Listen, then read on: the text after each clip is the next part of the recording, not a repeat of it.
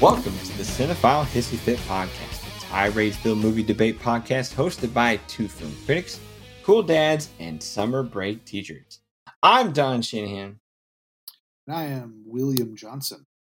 We are damn glad to have you, folks. This is all for tantrum's sake, where shared passions and high fives wash away any place for hate. In the end, we encourage you all to love what you love, and like last week on Iron Man 3, there's definitely some love to give. But for now, the gloves are off and the hissy fit is on. This week, we're digging in a little bit more into Don's letterbox, I believe, because we're going to talk about 2009's J.J. Abrams, whatever you call this, the Kelvin universe, Star Trek. Recommended by myself, but also poked upon by Will Johnson. Our format is this. The recommending lover goes first. That's going to be me. I'm going to have 5 uninterrupted minutes to shower my praise and state my high-minded case for the film. The hater follows with 5 uninterrupted minutes of their own to present their counterpoints with any manner of intellectual scorched earth. After that, we open it up for 15 minutes of shared conversation where the hissy fit really gets chippy. We hope you got your judge's scorecard. Beam me up. That's a 60s reference more than an 09 reference. But anyway, folks, let's go. Whew. Will, how you doing, sir? I am still recovering from going over your letterbox. We talked about this last week. We did.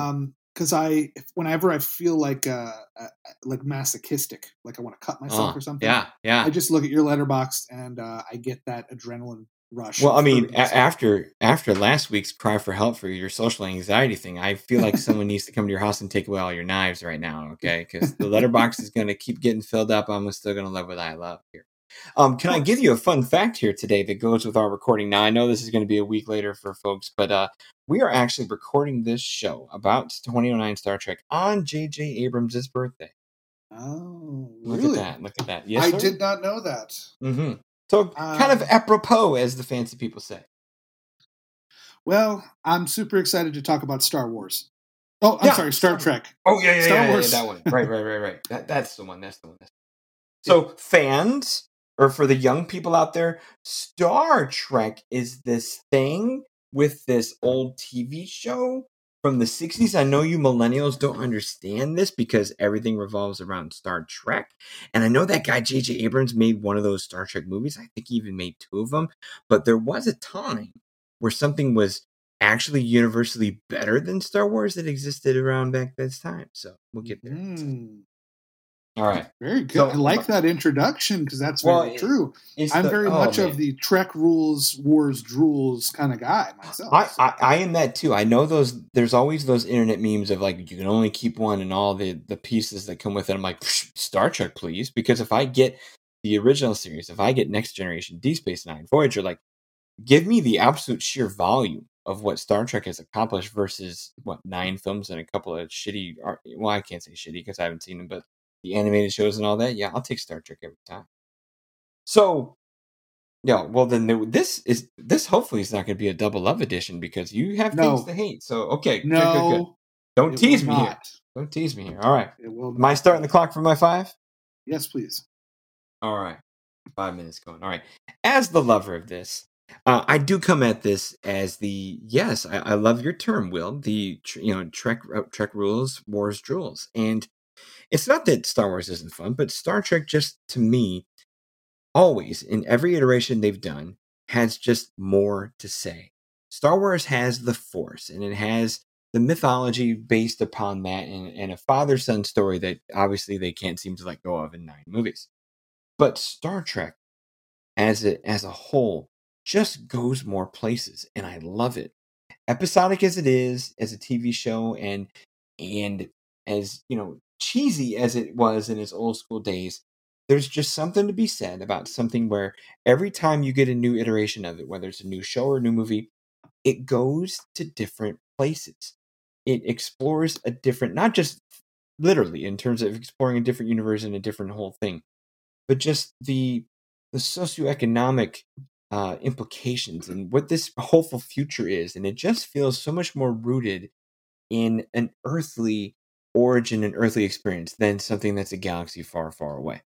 So, as much as Star Wars can be a mythological, fun adventure thing, like it's Willow made in space, even though Willow came after. But Star Trek, what I have always loved is that it's those societal parallels. that you can see something in a Star Trek race or Star Trek conflict in everywhere you go, where it's pulling upon our own kind of personal, national, or even international existence, and I dig that. And I admit, when the '09 film was coming around, I, like everyone else, it's not that Patrick Stewart and the folks, really needed to hang up their badges and hang up their uniforms, but I was trepidatious about the idea of, like, well, you're gonna reboot here. Okay, reboot. That's a challenging thing. And in '09, we saw enough things get rebooted in weird ways, where Paramount just came off of Transformers, and that's a hit or miss prospect as it is, because Michael Bay is a mess. Now the '07 film for Transformers is fine, but after that, it's diminishing returns. Welcome to your dictionary definition. So for Star Trek, I felt like in the hype of that, because I admit that was the day where I was a trailer watcher, and that first trailer came out with Two Sides from Hell playing. Man, I was there. So I admire this film a ton for, if you're gonna do a reboot for modern audiences, make it look modern, get an eclectic, engaging cast, and because it's now in 2009 instead of then, go ahead and amp up that action and have a good time. And that is something that I feel like J.J. Abrams absolutely nailed. Chris Pine, top to bottom, there's not a misstep in this cast, in my opinion. The only misstep I can put there is the fact that you felt like you had to do a nostalgia anchor with Leonard Nimoy, and that is its own discussion of a bad thing that I'm sure is going to fill our 15 minutes. But that is the one crutch I can kind of put on this movie, while the rest of it I praise, is you probably didn't need Leonard Nimoy and to kind of do this whole both timelines exist and this is just a new one going forward. You're going to reboot and do James T. Kirk and Spock and the pieces that are there. Just go ahead and do it your way. Don't have to tie in the old stuff. Just do your own thing, because you've got great actors and young kids coming into these roles who are more than capable of doing their own thing. And you've made a great look. You've made a great product, and it can go. So the nice part is about this, for me, the movie delivered. I know they kind of pull their punches and they kind of do an origin story build up, and you don't get that big full view of the ship till the last big battle. But man, I'm on the edge of my seat, and I'm loving every minute of what this new cast can take with these character types and spin their own ideas into. You have Karl Urban still, not doing direct McCoyisms, but kind of putting his own little rancor to it. Chris Pine having a great slick time. Oh gosh, just like I said, top to bottom, this cast, action delivered, villain delivered. Eric Bana is a good serious villain. I dug that opening intro origin, the little pre-show thing with Kirk's father. Edge of your seat stuff, great action, new ideas. Simon Pegg steals every scene. Oh my goodness, I when you found this on my letterbox, it was listed as, I think, my favorite film of 2009. And I've talked about this on the show, where I'm a favorites versus best guy. And for me, I know this movie has its flaws. I know this movie could have done a few things differently and better. But hot damn, did I ever have fun watching this movie. Could pick it up anytime and get into it. Michael Giacchino's music just sings it all home.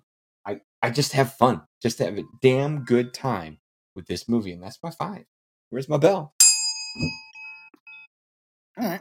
Interesting. Yeah. All right. So to start my 5 minutes, I'm going to take a look at J.J. Abrams. Okay. Oh, I understand. He has directed 6 films. Okay. I'm not going to look at his TV work. His TV work is a little bit more varied, a little bit more subtle. But if you look at the 6 films he's made, all of them are in some ways an homage to something. Star Wars: The Force Awakens, which is my second favorite Star Wars movie. The major complaint about it is that it's basically a New Hope redux. And that's fine with me, because Star Wars is based off of tropes. And Joseph Campbell's, what are they called? Not tropes, but archetypes. Mm-hmm. So telling the same story twice is fine for something like Star Wars. Super 8 is very much a Spielbergian tribute. MI3 was pushing that series in a different direction. And then you have the 2 Star Trek films he did. Now, there are 2 things in this life, in pop culture, that I defend to the death, and I feel very personal about, and that's Star Trek and Marvel. Now, the reason why I don't fight too much about changes with Marvel is because the comic book industry in itself is full of change. Every year you got a new trend, a new idea, a new type of storytelling. You have different artists on every book, so you have different takes on characters. So when they try to push things with their films, I'm okay with it because that is the essence of comic books.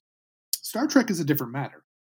Star Trek is just like Marvel, something that I've had in my life since the beginning of time, it seems. There's not a life I've had that does not revolve around Star Trek. The thing about Star Trek, if Star Wars deals with archetypes, Star Trek deals with storytelling on a moral level.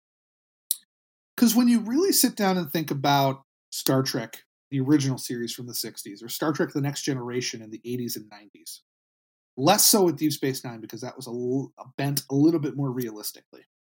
But if you look at the two major shows that created what they call lightning in a bottle, twice, which is TOS and TNG. When you really sit down and think about those stories, they don't make a lot of sense in terms of real world.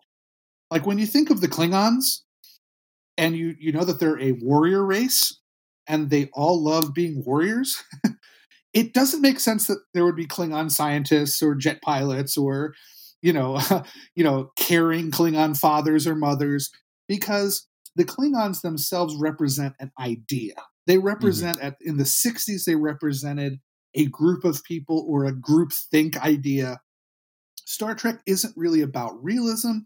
It's not about, and the reason why it's so episodic is because it's not about telling a character story from the sense of, Captain Picard goes from A, B to C. It's more about Captain Picard as the avatar for humanity going from A, B to C. So to me, the essence of Star Trek isn't the awesome ship battles, or which there's not a lot, or the character progressions on a personal level with a William Riker, or a James T. Kirk, or a Captain Picard, or a Worf, or Chekhov, or Sulu, whatever. It's more about speaking to the human condition.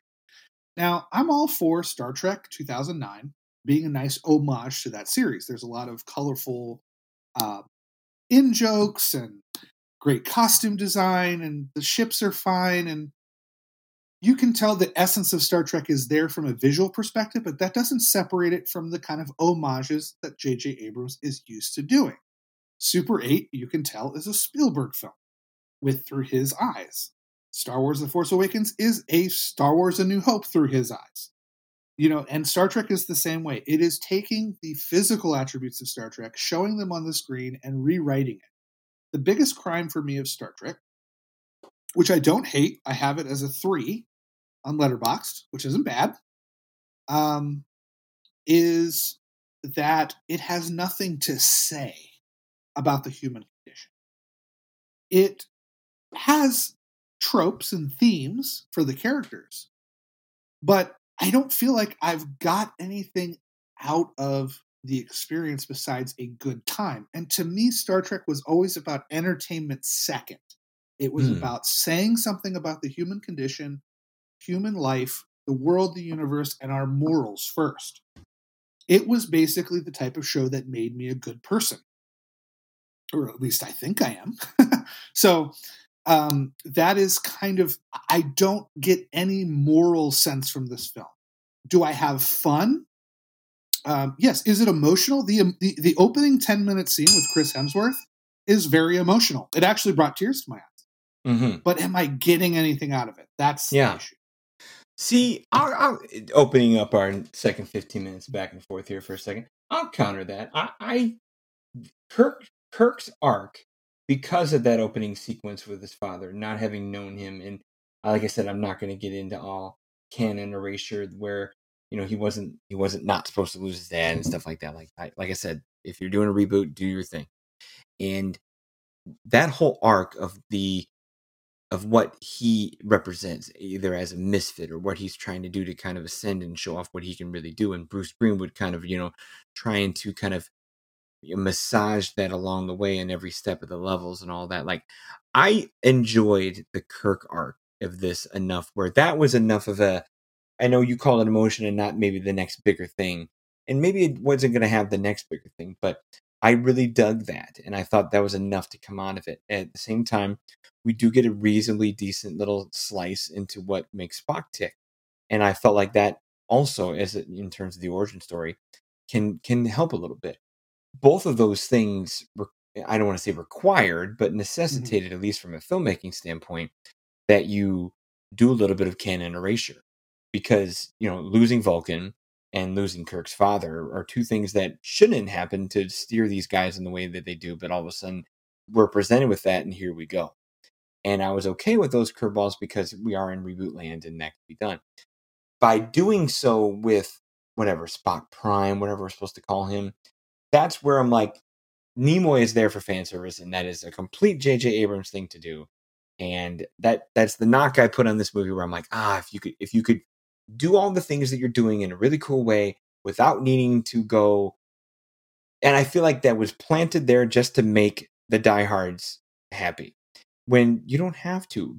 If you're going to do a reboot of making a new idea of who Kirk is and who Spock is and all that, you can do that, and all the old stuff doesn't go away. And I hate that about hardcore fans, because that happens all the damn time, where as soon as somebody wants to reboot or redo something that they hold dear, they think that just because they think the new thing is going to erase the old thing. Do you lose your damn DVDs? Are your VHS tapes intact? Does your player still work? Because fuck, man, you could pick up any old iteration you want and watch it. None of that shit goes away. None of that shit gets erased. It just adds to it. It just expands. It just goes further. And that's the nice part about this, is I didn't care if they were erasing little things there. They were going for something new, and I was open for it.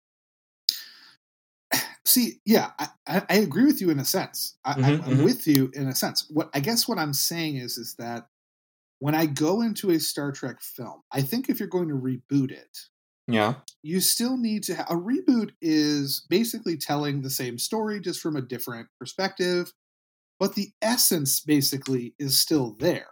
Like, you don't think the Star Trek mission is still there? I don't. Wham biz pow, it gets actionified.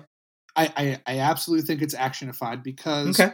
I can tip my head at that, because the Star Trek characters are in essence very broad, because that's what they have to be to get their point home, because they have to be avatars of us. Right. I think that they represented the pieces of what they were. Like, Chekhov and Scotty are your quintessential immigrant. Spock is your logical guy. Kirk is your non-logical guy. Uhura is given much more to do in this one, which is a nice little uptick. Yep, for sure. So I don't have see, this is weird. It's on a movie level, I have no problem with that. On a storytelling level, I have no problem with that. It's when you attach the Star Trek name to it, I have certain expectations. And this is different than expectations we talked about in our Joker episode about something being good or bad. Yeah. I think that if you're going to make a Star Trek film, you have to, there's certain rules that apply. Like any All right, let's hear it. What rules are broken in 09 here? Well, like I said, it comes down to a very action-y premise. That's true. And Star Trek has had this problem on the big screen before, especially in the Next Generation era. Movies like Insurrection and Nemesis thought that they could get by with having a very action-centered...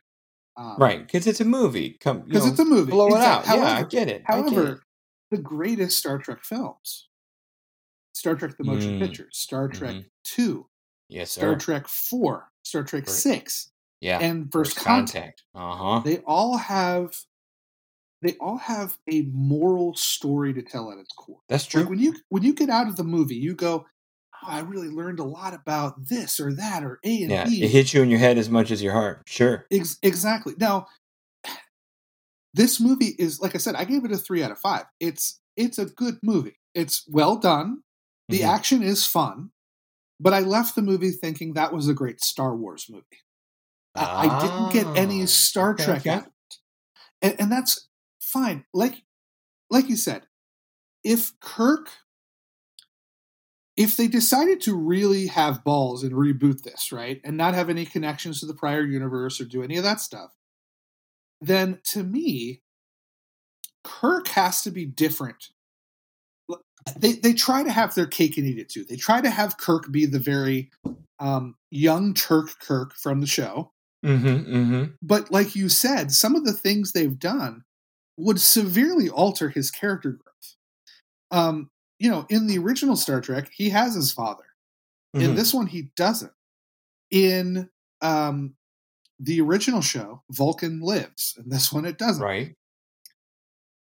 There would have to be fundamental changes to the characters. The problem is they're saying that these things don't affect them from their, whatever you want to call it, fate, because they end up being the same characters we got on the show. Yeah.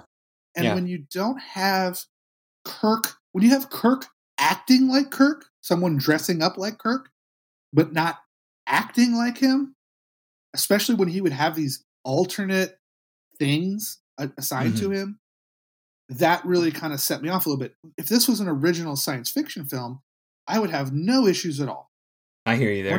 Once you throw the Trek on there, you have certain obligations you have to abide by, because that's what Star Trek is about. Sure. And that's why I've never really been into the newer iterations. Trust me, I was so excited when they announced a Picard series. But I haven't seen it yet. I need to. I watched 3 episodes and I gave up because it's not Star Trek. I don't get the Discovery thing. I've seen people review it, and it's all battles and the end of the world. It doesn't get the aspect of what Star Trek is. When you watch the motion picture, nothing really happens. Like in terms of action, it's very much an introspective it's the journey thing. Yeah. Even the worst Star Trek movies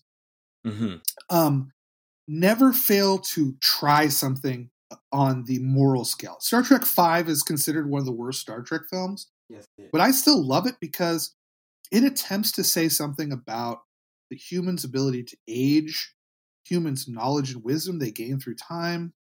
Yeah.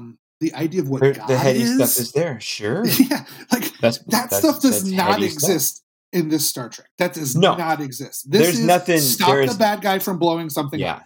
I admit there is nothing that heavy in this first 2009 Star Trek, and I was okay with that because if the heavy lifting is done from character curveballs and letting these new actors kind of flesh these characters out, some of which more than they ever were, I that was enough for me. Like that's a good start. And I don't know if we'll ever get a show on this one, but like Star Trek Into Darkness, what the bigger test for me was where it would go in a sequel. And Into Darkness, I enjoyed Into Darkness in the same way I enjoyed this one because I didn't mind the uptick of action. And you definitely get more of a frenzied pace and in action part to Into Darkness. And they kind of course, surprise and sully, not quite Mandarin style, but they kind of sully a villain that you were hoping would do a little bit more. Where and then you can't help but have the modernisms, because we were talking off camera here about like Star Trek Beyond and dirt bikes, and like now you're just throwing things in here just for fun. And when you miss opportunities to do something headier, and for as much as Khan pushes buttons Into Darkness, and as much as Idris Elba tries, although he doesn't get a big enough chance, there's not a lot of buttons being pushed in the third one either. And that is why we haven't gotten a fourth one.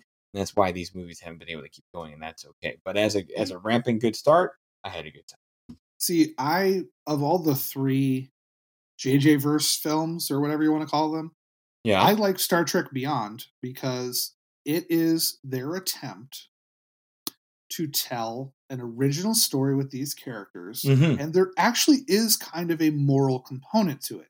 I agree. It's not very fleshed out, but the major issue was that all these franchises have a problem. Star Wars has this problem. Star Trek had this problem, which is why it went from dominating television in the 80s to disappearing, is because what happens is they get too involved in their own mythology, and they have too many rules, and then there's too many hours of TV, and they can't get out of their own way. I agree there. I'm not a huge Voyager or Enterprise person. Enterprise is a terrible show. I don't care what anybody says. It's a very bad show. Because it kind of upends what happened before by trying to tell this prequel story, but I won't get into that. My point is that Star Trek had the opportunity, and like you said, it got off to a good start. And I was actually okay. I was like, when I left the theater seeing Star Trek, I was like, okay, you know what? It's like they said, not my daddy's Star Trek, but I had a good enough time. The cast is great. The action was good. It's not Star Trek to me, but I still like the cast enough and the action to see another one. The problem with the second one is they repeated the same mistakes that the franchise did by remaking Wrath of Khan. So not only do you remake one of the Star Trek stories, but you remake the best one. See, it's if they were bad idea. I wish these movies, these Abrams movies, because you made such a big effort to start the original crew at day one, that if you're going to do these, reboots and stuff, go remake and expand old episodes from the TV show instead of trying to extend the movies. Because Wrath of Khan should matter years down the road when it's veteran Kirk and veteran Khan. They've crossed paths before. All those aspects of that story belong in an older time. Go remake Space Seed. Go remake that Khan first appearance and start it off that way. They kind of do, because we now see why Khan ends up where he ends up, from the original series. But you can't do that borrowing Wrath of Khan. That's a little bit of cart before the horse. That's a little bit of Venom before Spider-Man. They got too cute, and way too cute. The whole scene with Quinto and Spock, and see, I don't even call them Spock or Kirk. I call them by the actors' name because they're not those characters to me. But see, I see Kirk and Spock, but I understand what you mean. I see Carl Urban as Bones personally. Yeah, he's great. I see Anton Yelchin as Chekhov. But the rest I see as imitations. But anyway, my point is that the scene with Spock and Kirk in the radiation chamber, which is a direct thing. I mean, such a miscalculation. Yeah, I was so mad about that film. But we'll focus on Star Trek, the original. But I guess my main point of the whole thing is Star Trek Beyond tried to do what I think Star Trek should have done, which was pay attention to the ideals of Star Trek, but tell your own story. Star Trek Beyond does a really good job of, with the exception of some callbacks to Kirk's character, like listening to Beastie Boys and shit like that. It's mostly an isolated, episodic tale with a moral center. Yes, there's a race, a motocross scene, which is absurd, but for the most part, it focuses on characters trying to solve an issue. Now, and unlike a lot of the Star Trek films, which would always seem a little small scale for the most part. Like Wrath of Khan takes place on 2 spaceships in the middle of nowhere. Like it's not a very grand story. I think Star Trek: The Motion Picture is very grand in that it takes place in the vast of space with this creature and stuff. But for the most part, they still have very isolated, fable-like stories. Star Trek Beyond does a great job of combining the ethos of Star Trek with large-scale movie-style stuff. Because in the end, there's still like a whole planet that's like under duress. Oh, yeah. But it ties into the villain's morality. It ties into the villain's take on what, the classic stories are, this happens a lot in my favorite iteration is Akira Kurosawa's Stray Dog, which is 2 people have the same thing happen to them, but one goes in the good direction, one goes in the bad direction. What would happen if Kirk was put in the position of Idris Elba's character? Yeah. Would he turn into Idris Elba's evil, or would he still be Kirk? That's the kind of meaty stuff I want from Star Trek. That's a fair thing to want. The original Star Trek reboot doesn't do that. And I get it. They want to make something that's going to make money because Star Trek was languishing.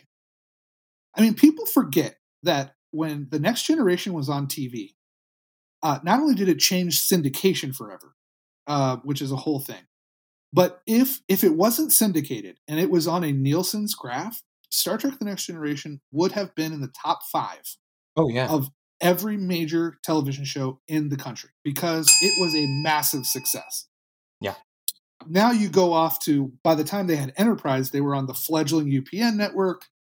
People are tired of it. The movies were starting to bomb.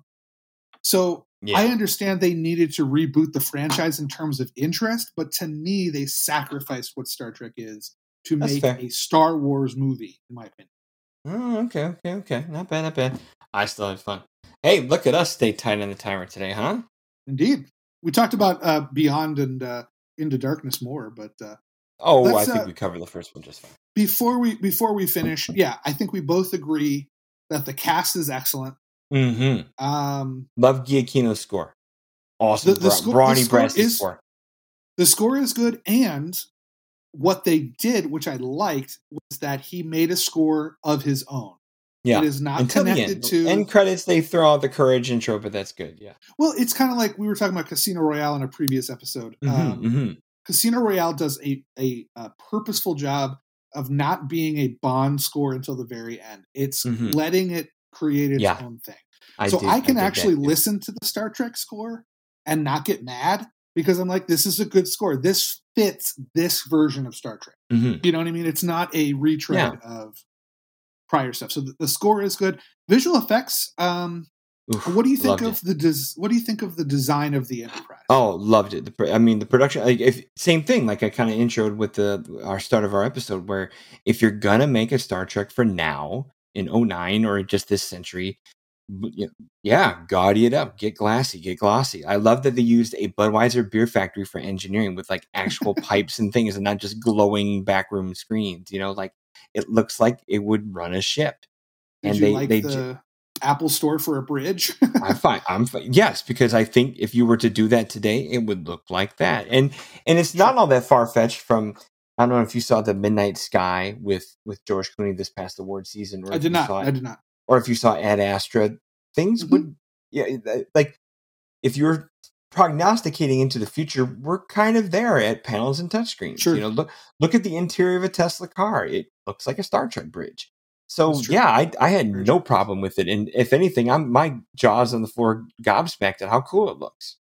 My only issue with these is that unlike the original series and TNG, and I mention those specifically because if you remember in the Star Trek history, they destroyed the Enterprise D from the TV show in the first movie that they did.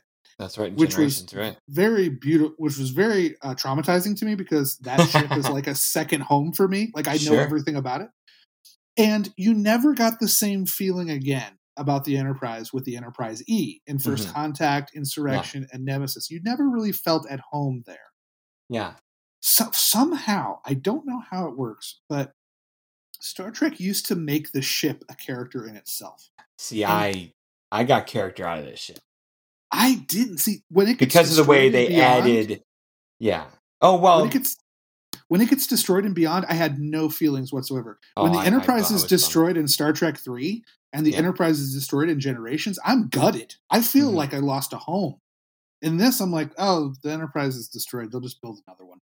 Well, that's because they've built another one before. But no, I thought the character, the production design is phenomenal. I thought the ship had character because they added as many practical things as they could. Apple Store, Budweiser factory, it didn't matter. Like it looked great. It was the first Star Trek film to win an Oscar. About time. The previous, all the Star Trek films combined were 0 for 10 at the Oscars. And Star Trek was the first one to win the 2009. So good for them for finally pulling that off. So I believe the makeup was done. I could be wrong. It might have been the second one, but I believe the makeup was done by the crew. This is for my horror folks, but Heather Langenkamp, who was in A Nightmare on Elm Street, she married a makeup artist who ended up winning. You're gonna make me scroll down the Oscar thing. So Star Trek won makeup, and the three people who won are Barney Burnham, Mindy Hall, and Joel Harlow. Is that ringing any bells for people for you? I think so. So maybe it's the second one because the second one has some very clever makeup cameos. Heather Langenkamp herself plays an alien, and Jeff Bezos plays an alien. And let me see real quick. She is married to David Leroy Anderson. You got me on this one. Okay, so he must have done it on the second one. He won Academy Awards for Nutty Professor and Men in Black, but I believe he did the makeup effects for one of these. Obviously did not win for Star Trek. But my point remains is that finally Star Trek was able to bring home Oscar Gold. One of the things that was frustrating as a Star Trek fan going against Star Wars fans is that Star Wars would always be like, hey, well, we got a Best Picture nomination. So so I was always like, God damn it, I wish we could have had a one in the original era, but that's the way it goes. That's true. Well, good stuff, man. Absolutely. Yeah, let's outro this bitch. Space, the final frontier. Oh, sorry. Follow us on Twitter at Cinephile Fits and on Facebook at Cinephile Hissy Fits Podcast. Also, find us both on Letterboxd. Maybe, just maybe, we will post a poll matching this episode for you listeners to weigh in on who you think made the most compelling argument to win this Cinephile Hissy Fit. Thank you so much for your captive audience and social media participation. Cinephile Hissy Fit is a 25YL media podcast. It is brought to you by RuminationsRadioNetwork.com. Please visit, rate, review, and subscribe. If you enjoyed this show, we have way more for you where that came from. We have interesting hosts. Don himself is the most interesting man in the world, and I'm okay. And then we're going to have, I can confirm this, we are going to have some wonderful guests in the future. We're expanding our universe a little bit, and we are going to bring in some really cool voices to provide some tiebreakers for us. All of this stuff is available on iTunes, Spotify, and anywhere you find your favorite shows. Live long and prosper, Don. Live long and prosper to you too, Will. May the force be with you. You were supposed to say peace and long life, nerd. Oh, well. It matches the character.